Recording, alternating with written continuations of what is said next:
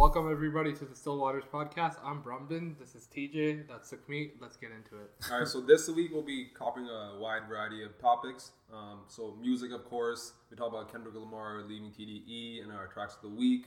TV and movies with Suicide Squad and whether or not it's a good movie, how it did in the box office. What we're thinking about it. Yeah. Some sports we'll be talking about PJ Washington and the whole situation, yeah. Situationship. That's and so the first time on this podcast we'll be covering news. World news. I don't know how much we'll be doing this in general, but we feel like we should talk about the Afghan situation, just what's going on. Yeah, let's start with the Afghanistan situation, right? Yeah. The U.S. has officially left Afghanistan. They just got up and left. It's been 20 years, Yeah. right? I'm pretty sure during the Bush decades. eras when they started the war. Right? But so it's been around 20 years, give or take. Yeah. 20. Yeah. Give or take 20. It has at least been going on for one year. They've been involved in Afghanistan for at least 20 years. Like, they've been involved like since actively. USSR. Yeah. And like, not passively. Like, either like have troops on the ground or having advisors or providing weapons and support. They've been in some capacity for 20 years or more. Mm-hmm. Yeah. And so if you don't know, if you've been under a rock, Iraq or Iraq? so the U.S. is pulling out, and Afghanistan is taking over like 95% of the country. I think there's only one. And the province pullout left. game was weak. There's only one province that's still under the Northern Alliance. Yeah. But those people are going to keep fighting back. Yeah. The rest is under the Taliban. Yeah, and I right off the bat, what I want to say though is that like their ideology, I don't agree with it at all. That's Right? a great stance, TJ. Right? Are you sure you want to come out on this limb? And I just want to put it on record that I do not agree with this. This the hill you're gonna die on. that I don't agree with the Taliban at all. I think we agree with you too, though. Very brave statement. No, but yeah, continuing on. There's a lot of like talk now because U.S. has left there, so now they're in the process of leaving. I think. Yeah. So what do you think it's about August 30th is the deadline or something like that, or like September? It's soon. It started with troops. Yeah, it started with Trump though, and now like Biden is pulling them out like completely. Well, right? The deal. Go ahead. Biden's excuse for pulling them out is just like we spent trillions of dollars in Afghanistan, it is true. And we did all this training, and they just fell to their own vices. Well, they didn't. Okay, just a real quick recap of the situation. Trump started the pullout deal. It was under Trump administration. Apparently, the Taliban and the regional Afghan government were really close to a settlement. Mm-hmm. And when Trump said we're pulling out, the Taliban stopped negotiating. Yeah. They're just waiting for them to leave to take over. And then Biden just but it comes from the Obama era too. Obama's whole election thing was like we're going to pull our troops out, but they never did because they knew the area was just like super volatile, so it wasn't the right moment. Trump continued to push through. Biden continues to push through. But I think the reason is there's not profitability to the military-industrial complex anymore. Well, there's also I think the public appetite for war, especially in the Middle East, is just like is done. And like we've seen like public approval of a war can really shift how it's gonna go. Like they've been in Vietnam for like 14 years and they only pulled out after the public was like, we're done with this shit. Yeah. And so it's a similar situation. It's not as intense, of course, like during the 60s with all these protests and stuff. But it is like a Saigon part two if you're familiar with Vietnam more than how they pulled out. But even with Vietnam, it took North Vietnamese 2 years to take over. This is like in a couple of weeks. Okay, yeah, but what I was gonna say though is on your point of how the people are the ones who are dictating when the army is pulling out, right? There was a whole debate. Do you think that they should be going or they should be continuing to stay there?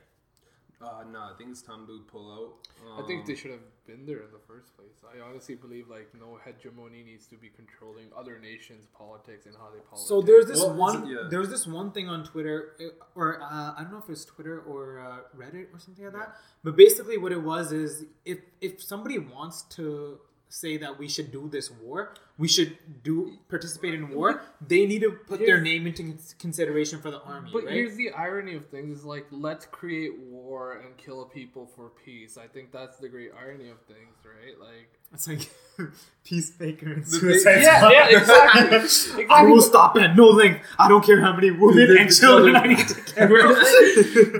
But the point. but the point is, like, it's an ironic fact, like, why are we like, oh, we need to be peacekeepers and whatnot, but why is our peacekeeping based on the fact of like, let's go kill and murder, rape and pillage everything in front of us? It's peacekeeping is just a facade. I think it's more like, oh, Lockheed Martin needs to make their millions here, right? The private militias. Lockheed Martin provides a lot of jobs, right? But it's the whole. I see that you're saying like the hypocrisy of the situation. It's very paradoxical, right?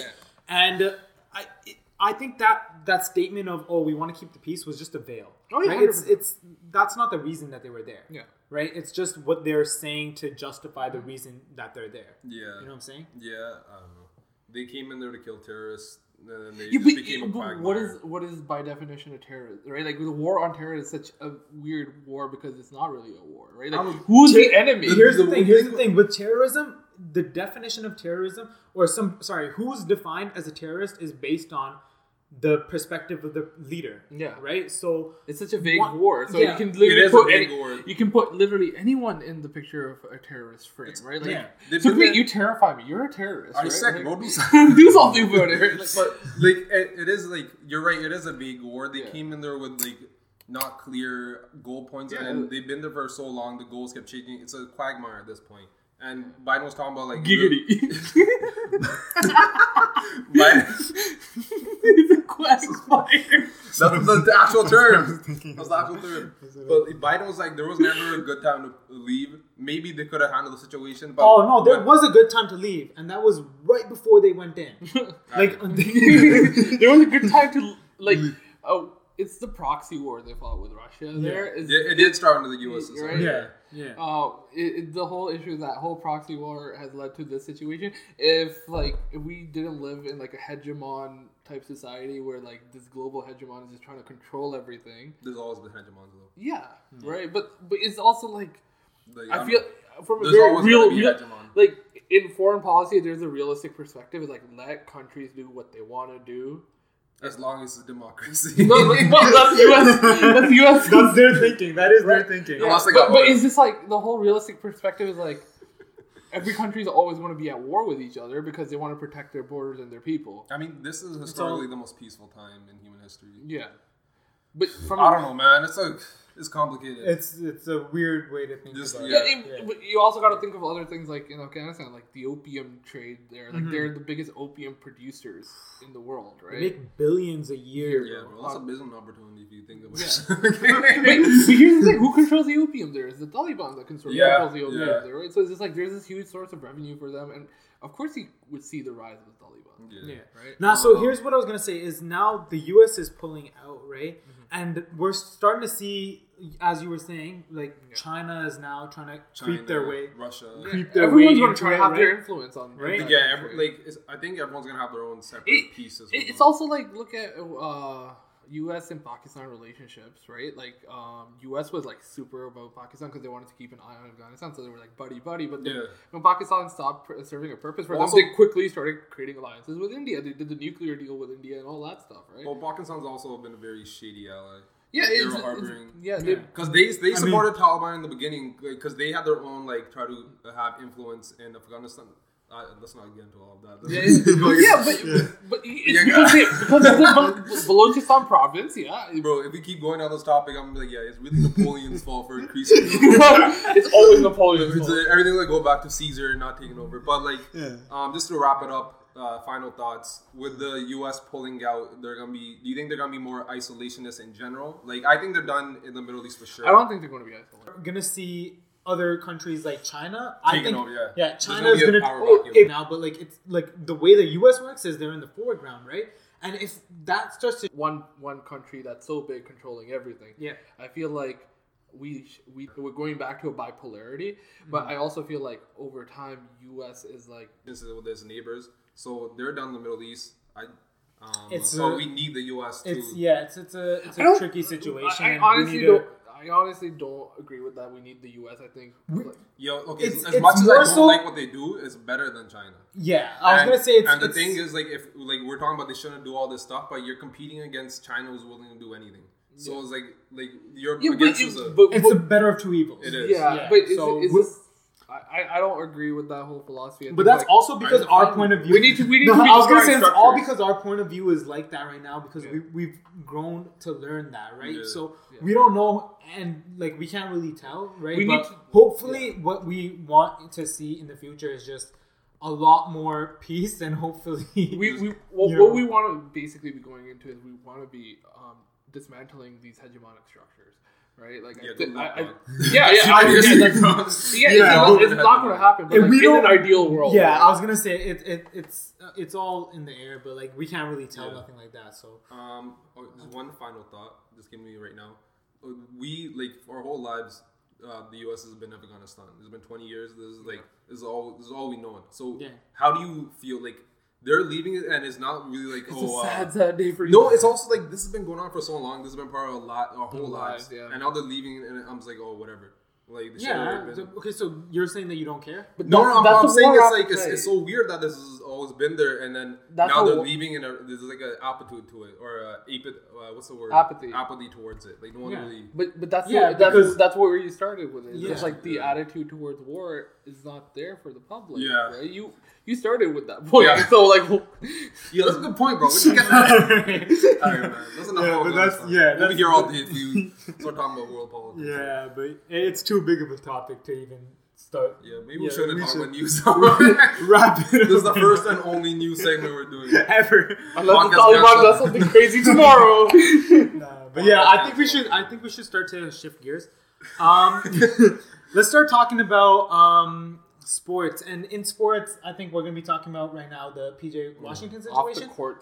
Off the court sports. So this is the PJ Washington situation. You don't know the context behind it. So basically, what happened is PJ Washington, at the age of 18, got into like a relationship with Brittany Renner. And you know, Brittany Renner is a famous street activist. Activist. A famous figure in the streets. I don't know the word. She is she's Instagram model,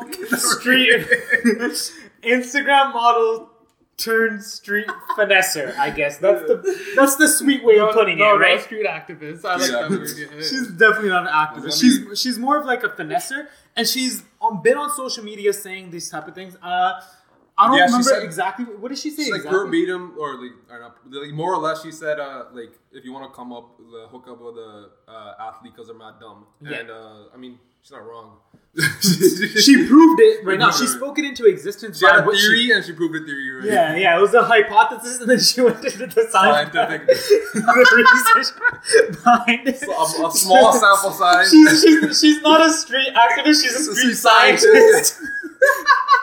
But yeah, so basically she went in going, like athletes are the best people to make money off of because you can make money and they're too stupid to realize that you're finessing them, right? And that's exactly what she did to PJ Washington. And I feel bad for him because he was only 18 when he started this relationship with her.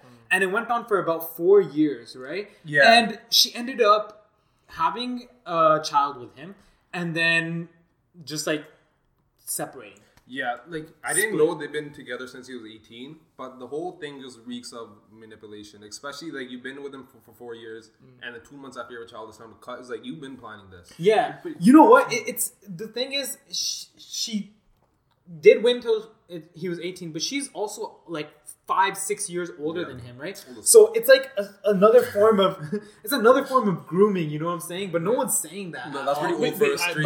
But I feel like the reason no one's saying that because it's a double standard between men and women, right? But what I was gonna say is the whole situation with the child. I think that's the wildest part is that now that she had the child, they split up. and she's asking for $200,000 a month. A month. Bro, those Versace fucking diapers are expensive.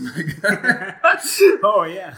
Yeah, I need $200K from myself. We got Versace pillows though. Oh yeah. No, but you know what I'm saying, right? You know what I'm saying. Versace sponsors. But here's the thing. $200,000 a month for a baby is reasonable still. Well, it's also like based on like standard of living. So that's what it is. That's what it is. It's this whole standard of living, but I don't agree with that. What I think is like, if you want to care about the child and you want to provide the best life for the child, if you're saying that the mother is not able to provide that best life, why not PJ Washington? He's also actively saying that he wants to see his child, right? So why doesn't he ask for the what is it called? Custody. The thing is, the courts are in how they're set up is usually more favorable for the female. Exactly. Right. Maternal. Yeah, that's what it is. But this is this is a lesson to everyone. Sign a prenup. Well, sign a prenup. Find out. First of all, figure out who you're dealing with. Who are you dealing with? Yeah. Like if PJ Washington did a little bit, I feel bad for him. I really do. But if he did a little bit of research and he saw, this is to be honest, in relationships, do you go like, let me research you for like 2 weeks before? Bro, no, but the thing is, anyone surprised? Are you surprised you did this? No, exactly. It's not surprising, but it's just like know who you're. If you did just a little bit, bro, he didn't need to do that much. He just needed to hear that one quote. Resume and cover letter to he just needed that one quote. That one quote where she said, "If you want to make a come up, just hook up with a athlete because they're stupid." And then you're an athlete and you decide to be stupid. I mean, he's 18, dog. Right, yeah, but... He's in love. Yeah, I feel bad for him because of that, because it was 4 years. And he probably thought, you know what? Legit. You know, he changed her, made... Like, what is that one line? Make a wife out of a... Can't make a wife out of a whore? Yeah, something like that, right? Yeah, but, he probably thought, I changed her, right? Yeah. Or maybe that's what he thought. I don't know what he was thinking. Really honest about the situation. Yeah, go ahead. I don't give a shit. I don't either, bro. But I just feel bad for him. I feel bad because I feel bad, but I don't care. I don't care enough to like. But I just need to talk about it for content. Nah, but yeah, I just felt really bad for him. But I think he walked himself into it, right? So I mean, there's not much to really it's also like you see the whole prenup thing, relationships evolve over time, and prenups also don't work sometimes. Like we see with Dr. Dre, prenups they don't always work either. So usually it's not an ironclad that's like. Okay. Anyways, PJ Washington fucked up. Just figure out who you're dealing with. Every year, just have a new prenup. No, every year, just revised resume and cover letter, please. Yeah, but that's basically the whole situation, and it's a fucked up situation to be in, and whatever. Sucks to be you. I mean, he's making millions, 200K. How much is that a year? 200K, 1.2 mil. Yeah, 1.2 mil. But yeah, it's just you better get MVP next year and then boost your contract up. Yeah. But yeah, but also he needs to lawyer up. That's what it is. Lawyer up, appeal this. Do you know somebody for him? Yeah, you know who to hire. You recommend somebody? Yeah. The main takeaway from this is just don't get in a relationship. Figure out who you're your money. There's two spectrums to this. Yeah. Figure out who you're dealing with. That's what it is. But don't get the court involved. Marriage is a sham. That's what. Let's move on. Let's wrap that up. Yeah. I think we should. That's what you should have done.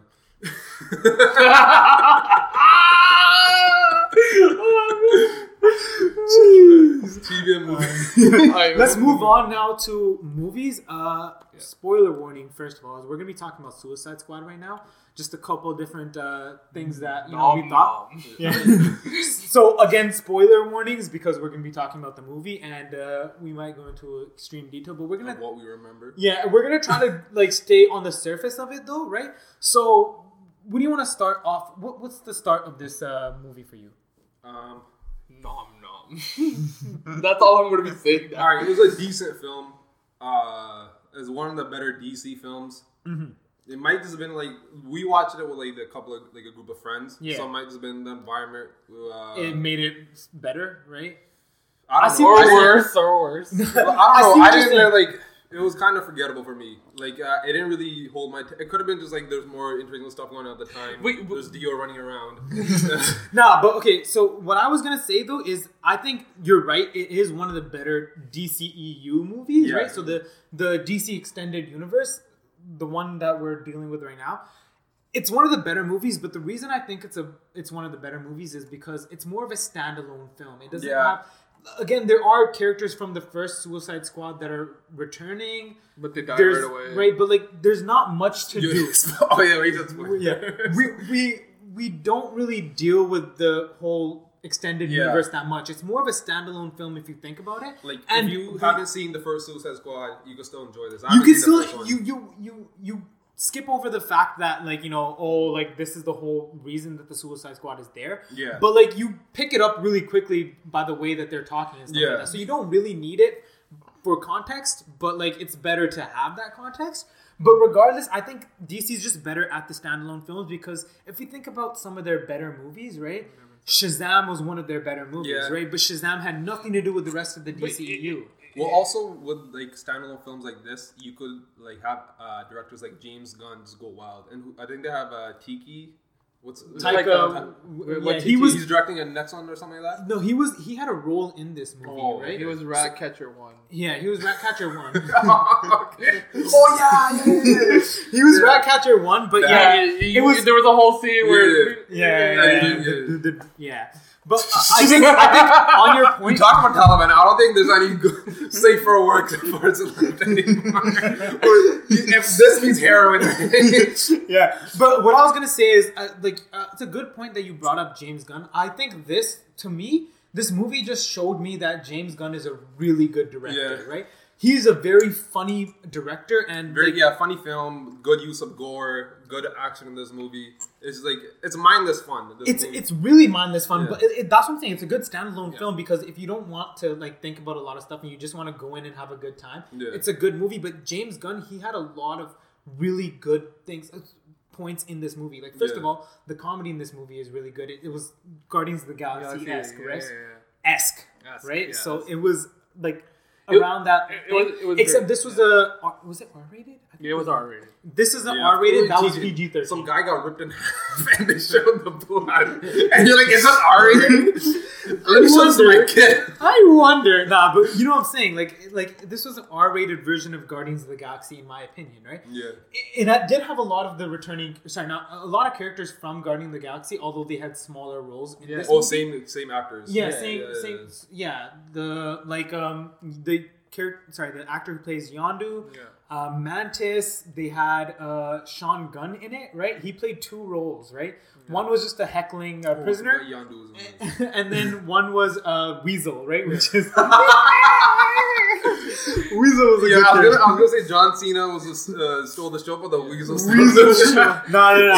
King Shark, bro. King Shark was one of the better characters. But yeah, what I was gonna say though is not only the comedy was good and like all that stuff, but there was a lot of good cinematography in this. Yeah. So there's that one scene between Peacemaker and Flag. Flag and Peacekeeper.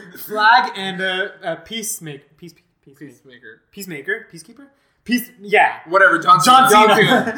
The one you can't see. Yeah, so the scene between them was they were fighting each other, but the camera was looking at them through the helmet.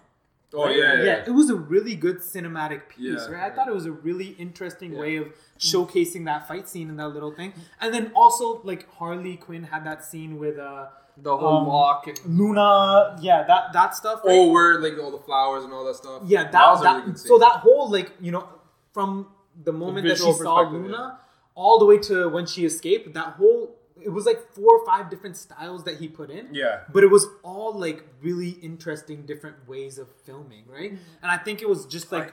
I had one issue with the movie. It's just like, I get, we're all saying like DC does great standalone movies, but it's like they have all this proprietorship over these characters, right? Like something's gotta mesh, right? Like we've gotten so much from Marvel. Like this this movie and Shazam is the first like DC movies that really felt like they're not embarrassed to be comic book movies. Like you see in this one, he has like those subtitles, and they're like kind of comic book titles. Right. Yeah. Like it kind of divides up the movie into different comic book issues. Yeah. And Marvel's never really been ashamed of their comic books, but like all the Zack Snyders and everything that came before. It's like I just think Zack Snyder's a terrible director. I don't like him either. Yeah. Like 300 is about the good ones. So I was gonna say is when you think about like the they're really DC, embracing the comic bookness. What I was gonna say is from the DC. Zack Snyder doesn't like comic book movies, but from DC, if you look at it, the original Justice League, Justice League. Joss Whedon is the one who Justice League came in and finished directing it. It started with Snyder, right? Yeah. But then Whedon. Mess, so it was a mess. That was. Why did Superman go back to Krypton? We could blame it on the change of directors, right? But in reality, it was ass, right? No, but what I was gonna say is, I'm not watching that shit's like 4 hours long, bro. What I was gonna say is, if you look at it from the thing, it's more of the Warner Brothers who didn't know what they were doing. But they were just putting out these films because they saw a market for superhero movies. They saw a market and they just wanted to exploit it, right? They just wanted the money. They wanted to catch up. They want their own cinematic. But here's the thing: is this like also look at Warner Brothers hiring practices? So look at Warner Brothers hiring practices. They literally hired a guy to direct movies that does not believe in superheroes. Zack Snyder openly says like, I don't believe there's such things as superheroes in the world. Then why the fuck are you doing Superman? The thing with like Marvel, there's real fans behind the work, and it shows that they really love what they're doing. Kevin Feige is their main like producer. Yeah, the guy's a fucking nerd, bro. Bro, back in the He's a legit nerd. Back in the day, he wasn't a producer of Marvel Studios before. Yeah. Back in the day, he used to work with Fox, right? And on the X-Men movies, right? And he would bring in comic books and give them to Hugh Jackman, like, yo, read this. Like, take inspiration of Wolverine from this and stuff like that, right? Like, say Bob more. Yeah. You know what I'm saying? Like, they had that whole thing. Watch the animated series. I need you to toss a guy like that. Nah, but you know what I'm saying? And then with Warner Brothers, they didn't care, right? Yeah. They didn't even know that Krypton, the planet, was destroyed. Like, yo, let's go back. How do the producers not know that after watching the movie, which showcases Krypton getting destroyed? But that's the point. That's the point. Is it's like executives are making bad hiring decisions for movies. Like Zack Snyder is not cut out to make a superhero movie. Yeah. As much as people like the Zack Snyder cut, it was still a clusterfuck. So here's the thing: it was better than Joss Whedon's. That's the reason that it's so much like there's so much hype around it. Is because it was way better than, and that goes to show you that if you let the director fulfill their vision versus if the studio decides to take control, right? Yeah. So the studio taking control of the original Justice League showed us how shit the movie was, right? But when Zack Snyder had it, it was better, right? It was better. I'm not saying it was the best film, right? The thing is, better than what we got. It's not hard to be better than trash. The first one was trash, and then you're just 1 degree better. Then everyone's like, "Oh shit, it's sick, bro." If you have a 4-hour film and you're just decent, what's the point of watching the film? Fucking, I'll watch Lord of the Rings extended cut all day, bro, because that's a classic. That's a banger. That was like 17 hours for the first movie. I'll still watch it, but this is just like you do better than trash, and everyone's applauding you now. Yeah. So here's the thing. Here's the thing with the way that the DC universe is. I'm saying they have no universe building, and I was gonna bring that back to the way that James Gunn directed this. It was a really good standalone film, but also we saw how he was able to incorporate stuff that they've done before, but do it right. You know what I'm saying? So in Birds of Prey, we saw that whole flashback thing that we saw in Suicide Squad, where it was like in Suicide Squad, we saw like the 8 minutes earlier and the 3 days before, that type of stuff, right?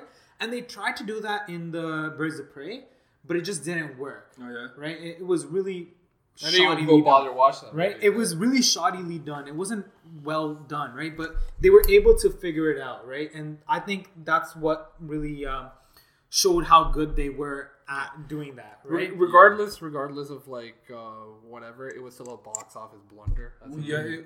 I don't know. I won't blame that on the film. The first week it did good, and then it dropped off. But that's not new. That could be COVID. Right? Yeah, the same thing happened to Black Widow. But like that's what I'm saying. It's all about the way that they're trying to structure the new release format, right? Yeah. With the whole now there's a lot of streaming platforms, and now there's movie theaters are like half closed. You can't have people sitting next to each other, right? It's showing that the movie industry is recovering. It still has like a bit to go to get back before normal, but this is still a lot better than was it Tenet? Oh yeah, Tenet just flopped in. But that was also like between two different lockdowns. Yeah, the only reason I bring up Tenet was because like the whole film industry was really hoping that one would do good because they're using it as fix everything, right? Yeah, that was basically a litmus test for the film industry, and it did bad. But just final thoughts with DC like having standalone films. Do you think they can still work a cinematic universe out of this? Next year is going to be different. Well, DC's also doing the Batman reboot, and their Batman's done for. They're doing I was going to say that, too. But they apparently they're doing a Superman movie, but they re-signed Henry Cavill. Did they? Apparently, so I don't know. Like the news is very weird because apparently he re-signed, but like a year ago, I remember hearing like, I'm done. He doesn't want to play Superman anymore. But apparently, they signed him for. I heard rumors, multiple appearances. I heard rumors that there's gonna be like a spin-off. Like there's this, I forget the character's name, but there's like a black Superman in a spin-off world, and apparently they're gonna do like a spin-off movie. There's like multiple Superman movies in the works right now. Yeah, so there's Supergirl. I remember they were talking about Supergirl. Yeah. Right, and then there was this one. I think it's a show about the Avengers. the you know the super dog. Oh, right? Crypto. Yes, Crypto. Coin. Yeah, apparently they're thinking of making a show about that, right? Okay. So there's all that, right? Again, I feel like next year is going to be like what we'll see DC, what they want to progress. It seems like they're doing a hard reset. But they're doing a hard reset, but they're still trying to make money. They don't have a good plan. Soft reset. The way that it's so all over the place, I don't think they have a plan at all, right? Which is where they failed initially. I mean, the thing is, if they're like, they don't need a plan if they're gonna keep doing movies like this, like these, like the whole the Black Superman movie. If that actually is happening, that's gonna be a standalone movie. Yeah, and if it's all standalones, then you know it might work. It might work, but if they're trying to make the DC extended universe back again, it's not gonna work for them, right? And they're gonna need to do a soft reset. Soft reset for sure. Yeah, I was gonna also bring up. You were talking about how this is one of the better DC movies, right? I'm not saying much though. Yeah, no, but here's the thing. I remember when the movie was before the release came out, right? I remember Margot Robbie going on interviews and online and off social media and stuff like that, and saying this is the best comic book movie ever. Right? I agree with that. It's not the Joker best, was right? better than Suicide Squad. This is the best superhero movie ever that paid me. So basically what I think is it was one of the better ones on from DC. The DCEU. It's not the best DC movie at all either because we still have the Dark Knight Saga, which is forget the Dark Knight Saga because that was so long ago. Joker was a better movie. Oh yeah, Joker. But the thing is, Joker wasn't really a superhero movie. It was more like a. It's still a comic book. Yeah, it was a comic book film, but it was an origin of Joker. But that person wasn't even Joker. He wasn't the original Joker. He was the one who inspired the Joker from Batman. That's a stupid theory. That's a stupid theory. That's a stupid theory. You didn't, bro. That's a stupid theory. We've talked about how that's a stupid theory before. Yeah, TJ. Would you see this in a kid's book? What kid's book did you read? T'Challa could come by two. A is for Avengers. B is for... Nah, but you know what I'm saying?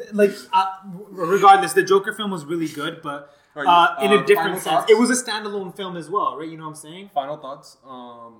Out of all superhero movies ever, where do you rank this? How do you think it cracks top 10? Yeah, no. Definitely not. Definitely not. If we're thinking all superhero movies, definitely not. Because there's a slew How about DC? How about DC only? So, okay, DC movies or the DCEU? The trilogy. The extended... Well, the DC including the old the Dark Knight. That goes up too. So, if we're including those movies, then it's pretty far down on the list. I think it's like an 8 or something like that. If we're just looking at the DC extended universe, I would say it's maybe top 5. Nah, probably higher, bro. Shazam was one of my favorite. Yeah. First Wonder Woman was bad. Wonder Woman was really good. I haven't watched the second one. I refuse to watch it.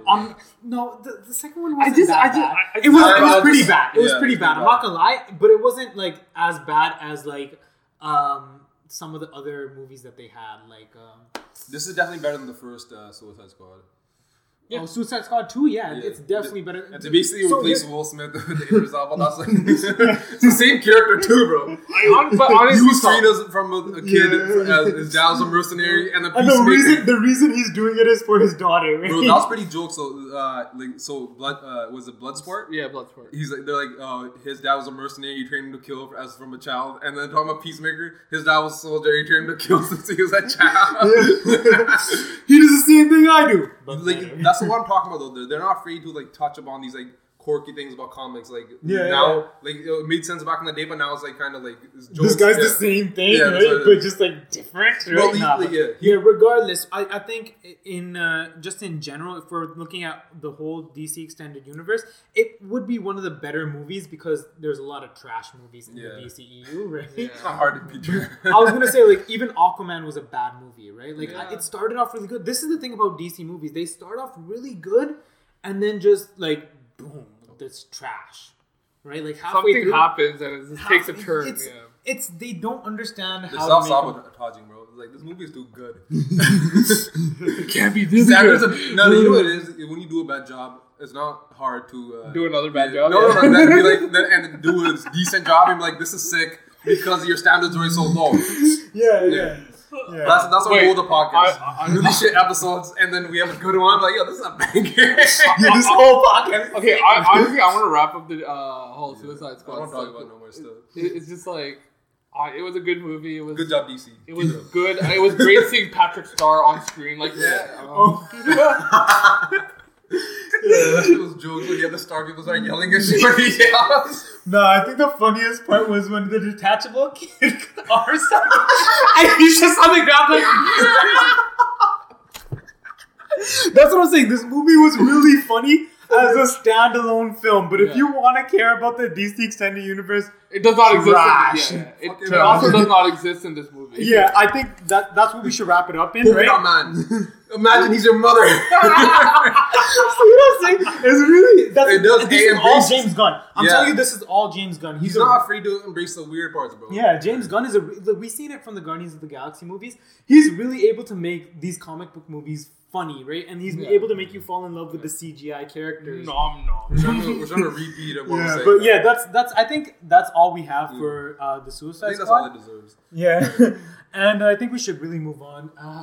I want to talk about a little bit of music. So only a little bit, right? Yeah, just a little bit. One thing, which is we seen Kendrick Lamar post something on his story. He made an Instagram post as well. He made a post. He put it on his story. Punch made a post. Yeah. Basically, he said this is gonna be his last project with TDE. And then after that, he didn't say what he's doing, but there was rumors last year that he was gonna leave. And PJ Lang with the Baby Keem, his cousin. Yep. They're gonna have their own. So there's two sides. Label. So there's two sides to this. One is this is his last album with TDE. Yes. Does that mean he's gonna stop putting music with TDE and then start putting music under PJ Lang? Or does it mean that he's completely done with music now? This is the last album that he's going to put out. He does. And then now he's TDE album. Yeah. So now is it going to be that he's done with music and he's just going to look at that executive producer role, which he did on the Black Panther album and he did with the Schoolboy Q's album. Well, even when he does J-Rock's album, like he the last couple big TDE artists that dropped, he had a lot of executive production. I think we've had this conversation before. Like, how many hits does Kendrick have left? Bro, I think if you he probably still has a lot more to give. He's one of the smartest artists. Yeah. But he's also transitioning into this bigger roles as executive producers, as you're saying. That's what I'm saying. So it's evolution's naturally happening. So it's just like maybe you want to lay off music. Next thing you know, it's like a Logic thing. I'm gonna. No, I don't think. Even though that was pretty much a Kendrick Lamar album. TDE album, basically. It was a TDE album, but and then on the Black Panther album, he was still able to come in and do his role while still being as minimalistic. Yeah. Minimalistically involved. You know what I'm saying, right? But he wanted to be in that and put his 2 cents into the album. And it was a banger, right? It's not that he's done making hits. He can make hits if he wants to. Yeah. I think he's more of because he's one of the smartest rappers.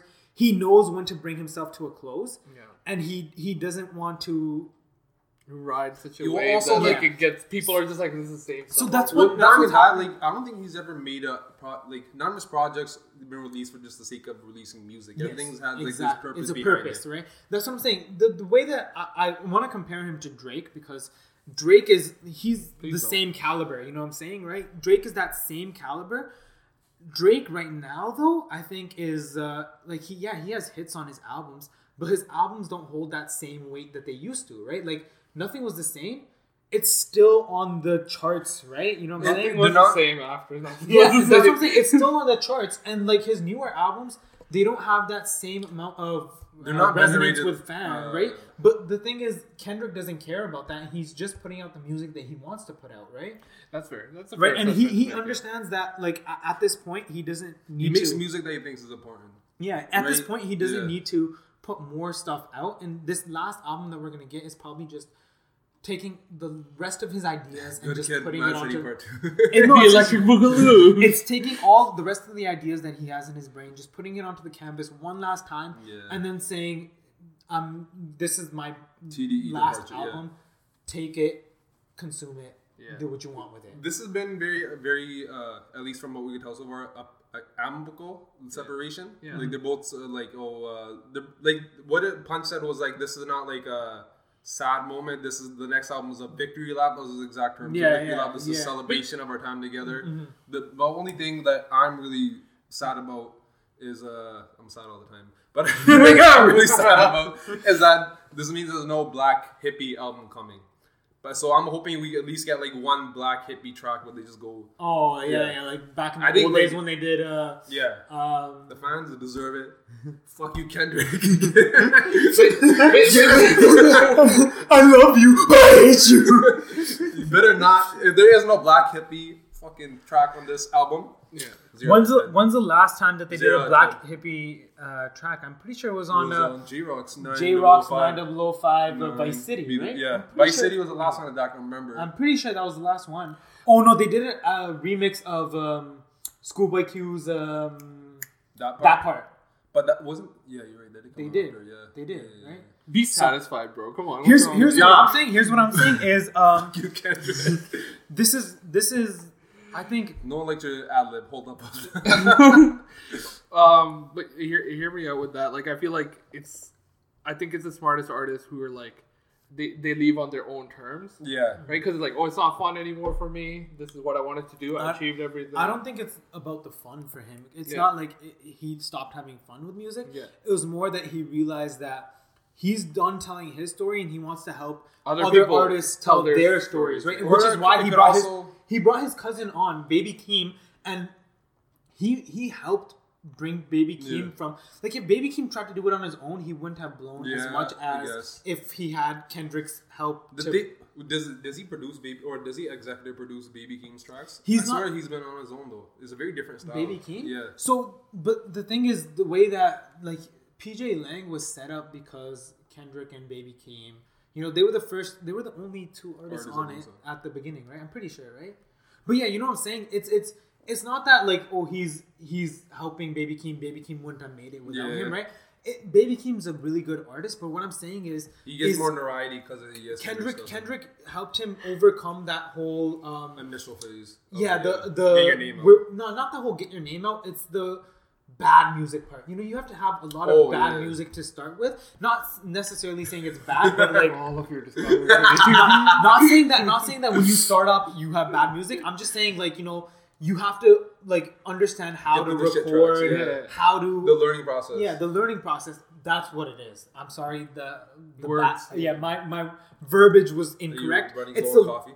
Yeah, I'm done. I'm done with coffee. But yeah, it's the learning process. He helped him get past the learning process with just educating him really quickly. Like, this is this, and this is how you want to perfect your sound. But there's a second part to that scenario. It's like Kendrick might just be leaving TDE and doing something on... You guys are saying, like, this might be his final project ever. It might not be. But I'm thinking, like, the way I understood it was that I'm going to have more control over my, like, decisions, basically. Yeah. Like, but if you think about it, even at TD, it's not like he had like a restriction on his ideas. He was very... No, it's not about ideas, man. It's about owning your own business and like bringing your own people just, like, how you want to conduct things, right? Yeah, but like, you know what I'm saying? And also like we see, I'm not for Kendrick, but we see from other artists on TDE complaining about like, oh, I'll release it now, and I think Absol's like about to leak my album, and then Punch like, I wish the N-word would leak his album or some shit like that.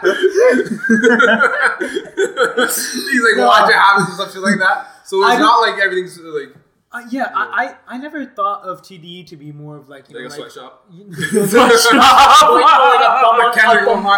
thumb on your work type. Yeah. I never thought TDE to be like that. I don't think it's like that, right? I think it's more of like the way that Punch works is like he has that big, like, because Punch is a very behind the scenes type of guy. Yeah. He's not like, he started rapping now though. Yeah, but he's not like the type of like, you know, like Kanye with good music or Jay-Z with, or he's not like Puffy with Biggie where he's dancing the music videos and you know what I'm saying? It's not Punch isn't like that, right? Yeah. It's more so of like, he wants to assure that the work that they put out is quality, right? It's and quality, right? But at the end of the day, like, it might just be like, hey, it's time to depart. It's time for a change. I can be my own boss at this point, and it's not like they're leaving on bad terms. So we could still see some like black hippie like schoolboy collabs. This guy's very, very, very stuck on that. The thing is, I don't think we're getting a black hippie song because they. I want to. If I'm being honest, I don't think we're gonna get one because I swear they said like they're bored of rapping with each other. This is like a couple of years ago. This is around 90059. Is that a tear in your eye? No, it's two. This guy about to cry. No, but even for each black hippie member. even regardless, I don't think that they're bored. I think that they just because they tease it so much. That's what he said. Legit. Schoolboys like we're bored of rapping with each other. No, I think because when you think about it, Absol was teasing so much. Like, yo, Black Hippie got a lot of stuff on the way and stuff like that, right? You remember this? Yeah.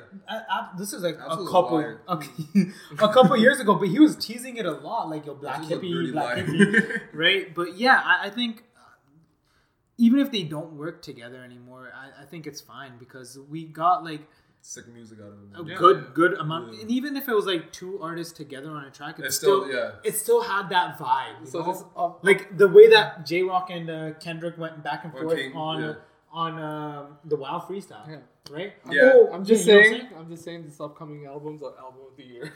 Already album of the year. Album this year. Album of this year, next year, and then the year after that, right? The review comes up before the album. 10 out of 10. But I see what you're saying where you don't think that it's the end of his journey as an artist, but I really do think that it's the start of a different journey. He's matured to the point where now he's going to be taking that bigger role, right? And if he does hop, because apparently he's hopping on tracks with Baby Keem now. Is he? Apparently, I don't know exactly. We'll see what happens, right? But we'll see what happens. That's how we end up every segment. We'll see what happens. Donda, we'll see what happens. Yeah, don't worry about that. That's not happening. We're on the last podcast episode ever. Once Donda drops. No, I'm joking. But I think that's like we don't know what the rest of his journey is, but I personally think that he's gonna take that bigger role. Yeah, he's just gonna take that bigger role. Yeah, he's done with putting out his own albums. He'll still work on albums and songs and stuff like that, but it's more so with other artists and nurturing them, helping them grow. Right? Yeah, that's what I think. Right, but that's all. We'll see what happens. Yeah, but I think right now let's get into the track of the week. Right, so a couple of good tracks of the week this week. Our couple good tracks of the week, our own music. Yeah, the ones that the songs that we picked, we think they're really good, right? Nah, but yeah, this is track of the week. So. All right, so my track of the week was Midnight Mob by Naseeb. Or is that Naseeb and Jagga. And like you don't listen to Punjabi music. I don't really listen to Punjabi music. This one really caught my ear because Punjabi music. No, I don't know, Punjabi music with like drill beats, it sounds really good together. And I think this is what I was gonna say is this is one of the first times. We're not one of the first. We're seeing a shift in Punjabi rap to more where now they're introducing drill beats. I've seen a couple of artists do drill beats. I've seen a couple of artists, but this one's probably the best one I've seen so far. This is really showing us that they got some. And if the whole industry, like even if it's just Naseeb doing this, I'm excited for more music like this, bro. Like I've listened to those like driving home or just like working out. The UK drill beats are crazy with the way that their voices are. You know what I'm saying? Jugga has a really deep voice. Well, he better if his name's like Jugga. And it's like the chorus on this is a banger. Like it's mad catchy. Just, they knock it out of the park. I'm just saying. Can you imagine a Jugga sounding hello? No. I like Jugga before too, but like I don't know. This is this work is really. Yeah. I think we need him more... and Nasib together are a really good combo. They both have really similar type of aggressive styles, aggressive voices. You know what I'm saying, right? And I think the reason why they didn't really work on a lot of Punjabi songs before is because Punjabi singers are trying to be more melodic, but these guys are more aggressive. They're more attack mode, right? I'm hoping this is like a indication of where the industry's heading. Yeah. Or more drill beats and shit. I think like that would really help Punjabi music expand. This is more when we're talking about this, it's more Punjabi rap, right? Yeah. I don't think we're gonna see a lot of drill beats for the Punjabi singers. No. Imagine Diljit the song. Talking about his love, talking about Kylie Jenner. Like I'll say on a drill beat. He does have an album coming out, so who knows? Travis Dhoni ho gaye. I menu shot the This is all over drill beat. All over the hardest beat you can find. All over like. No, my final point is like this. I hope this is the emergence of a subgenre. Yeah, I agree with you. So, like that's what it feels like. There's a lot they could do with this. Yeah, I agree with you. Punjabi drill, it really works. Okay, you know when you said Diljit in my head, I kept thinking of like Bummy Boy on a drum. Oh god. I was gonna say Brampton Grand, shout out to Brampton Grand. He made a remix of what's his name? Gurdasman? Jutti? Was that Gurdasman? I don't remember, man. Was it? I think he made a Gurdasman and Monik remix, right? Yeah. But he made those remixes of those songs with drill beats underneath, and it actually goes hard. I'm not gonna lie. It does, bro. It match, bro. I'm not gonna lie, it does go hard, but I don't see a love song on a drill beat. Of course not, which is a lot of what Punjabi music is, right? I really hope the subgenre explodes. Yeah. I hope we get a lot more content like that, right? For sure. But, yeah. That's my final. I'm just surprised you had a Punjabi song for now your lesser tracks of the week. Oh, how dare you! That was a good song. Now let's move to Brumman, and your song of the week this week was "Nobody" by Nas and the woman coming out of retirement for Nas, Miss Lauryn Hill. Yeah. I was gonna say, so far we've had Nas on every single track of the week. Think about it, like what a Dice Game, and Death Row East, and now Nobody. Really? He has so many songs that you just want to listen to constantly. Right? Yeah, but what I was gonna say is Nobody. Make sure Nas makes it every week. Yeah. Next week we'll plan something. Bro, chill. This is tampering, bro. This is tampering. I'll tell you next week. Let's move on to this song of the week. Let's move on to this track. I'm gonna be honest with you. I didn't like this track for Nas. I like this track. You said this is your favorite track from the thing. I didn't like this track for Nas though. I like this track because of Lauryn Hill. Lauryn Hill really made this track stand out for me. Nas, his two verses that he had, they were good. I like the second verse a lot. There was a good standout lines in that. There were good standout lines. The message was really good. But here's the thing. Regardless, I think Lauryn Hill carried. I think what you're looking at is the lyricism of it. Nas is talking about his like personal experience with fame in his two verses. Well, also like the social energy. I think everyone can relate to like wanting to like disappear. Like he's talking about being like going to a country where you know. Yeah, like literally it starts off with like if Chappelle went to Ghana to find his peace. Yeah. I can just pack up and leave. Yeah. Right. Like, but there's a balancing act. It's a balancing act. Yeah. But like my whole point is like his two verses are about him personally. Lauryn Hill is like in general. Lauryn Hill's just like you guys just got woke. I've been woke for like ages, right? And that's also like the difference. Regardless, the way that Lauryn Hill starts the verse, the way that she had the bars, there was a couple heavy. I'm not a parody. That line, right at the beginning, she was going hard, right? And then she kept that energy throughout the rest of the verse, right? Yeah. Obviously, we didn't get that, like I think most of her punches were right at the beginning, right? And then she just like... Why would I join him if I can beat him now? Yeah, well, she's also like, you something The Matrix, you guys are talking I am like Keanu, like in The Matrix, and you're complaining about my lateness. It's like, yo, come on, bro. Like, you've been late to concerts, like, mad. But here's the thing. The people who have been to Lauryn Hill concerts and are like 4 or 5 years... like 2-3 hours Yeah. But everyone I've talked to, like, experienced that, they're like, it was still fucking worth it. Bro, would you be more mad if Lauryn Hill showed up 3 hours late, or you went to MF Doom concert and he sent one of his clones? Because he used to send the other... you know he has the mask and whatever. Yeah. So he would send other people to go in his stead, and he wouldn't go to the shows. And they would just like rap along the song. If you didn't know though, then would it matter? The thing is, when people caught on, they would like wreck the avenue. Yeah. They were mad. But here's the thing. But it's such a MF Doom thing to do. That's beyond the point though. Let's go back to the track. But my point is just like the experience is worth it for her lateness is because like you vibe out at her concerts, right? Lauryn Hill's, that's what I'm saying. She's that sick artist, and this song, it was I really. The reason I still gotta listen to Miseducation. The reason I said this song was the best song on the Nas album is because Lauryn Hill carried the song. Like honestly, like throughout the rest of the album, like you could say Nas was really good throughout the rest of the album. With the features. But there's one track with the features, right? Like he did a really good feature with this person. This person did a really good feature for him. Like even the Eminem one, Eminem had a good section. He had good section, right? But it wasn't like if we wanted to look at it like Nas, like this and that, right? But this was that one song where I was like, yo, this isn't a Nas song. This is a Lauryn Hill song. Nas is featuring on it. But I think like I still think the way was the better song off the album. You guys just haters. Yeah, you just hate shit. You just don't know enough about Lauryn Hill, man. Yeah, I don't know you. But just like as a not fan, like part of me is like, oh, these guys just like it because it's Lauryn Hill.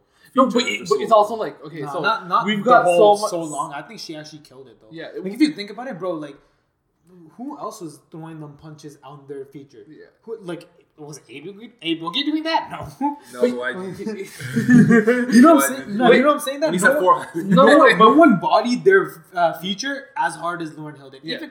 It's not even like we're bodying the feature. It's just like we also haven't heard Lauryn Hill rap in so long. Well, that's my point. Is like because you haven't heard her so long doesn't make it better just because she's been away for so long. But it's not even that. It's just like her coming back and it's just like her still having it, and like rolling those punches is what's like. Holy shit! This is like that she came back and she's still as good. Like I showed you Lost Ones, right? Like one of my favorite best tracks of all time, and it's just like Baby. It's like the intro to that album. It's like literally. But here's the thing: is like I felt like that was the kind of vibe she just went in right when she started, right? No, it's definitely a good verse. Yeah, definitely. I honestly enjoyed it. Lauryn Hill was great on it. Yeah. Again, Lauryn Hill featuring Nas, nobody. So now for the worst track of the week, TJ's track. All right, I guess. My track of the week this week was... By VeggieTales? It's Mirage by Casey Veggies. Okay. And there's some dope lines on it too. Yeah, it was great. Actually, go ahead. Yeah, I'll let you introduce yourself. No, go ahead. Yeah, the Mac Miller? The Mac Miller line, like, they definitely appreciated that. It was a cool vibe. So this is one song that I go back to like over and over after a while, right? It's because I like the whole premise of the song of like he's basically saying how real rap is a mirage in today's society, right? And he said this in 2016, and it's still been true that like we haven't seen that. And he's trying to say that he's gonna bring that back without even saying that he's bringing it back, right? Yeah. He just went in with that lyricism and stuff like that, and just killed every single part. And then the cherry on top is the fact that this chorus was really, really catchy in my point, right? So in my point of view, the chorus was really good in my point of view. Our point of view. Our point of view. We're a collective. No, but one mind. Yeah. So he had a lot of nice bars. The Mac Miller bar, I really like that one as well, is because Casey Veggies was a really close homie to Mac, right? This is the first track I've listened to him, but it's definitely made me excited to listen to other more music. Stuff, yeah. But like he was really good friends with Mac as well, right? Which is why that line to stands me out. That like more meaning to you. You could feel the hurt behind it. You could feel that whole like rest in peace. It really meant rest in peace, right? But but regardless, I think when it comes to lyricism, when it comes to a good chorus, this track has both of them. right? Yeah. And it's the beat on it was really, really good in my opinion. It's more of a like a chill beat though, but like it's still, he has high energy on it, right? Even though the beat is still chill, you could mesh it on either mood that you're in, right? And it just depends on how you're listening to it, right? Yeah. And that's why I think it's a good track, and that's why it was like a track that I was listening to a lot this week. Is just like it came on in shuffle, and then I was like, oh yeah, bro, this song's Wait, banger. you were not listening to stuff as God intended? No, I meant shuffle as in you shuffle. Listening to your playlist. And my whole like this, like everything that I've saved. Your whole discography. My whole saved album of tracks, right? But yeah, it just like, you know, it really reminded me of why I love the song. But yeah, that was my track of the week. I guess this wraps up the full podcast. We talked about everything that we're going to talk about. So thank you all for listening. Some other stuff we didn't plan on talking about. Yeah, so thank you all for listening.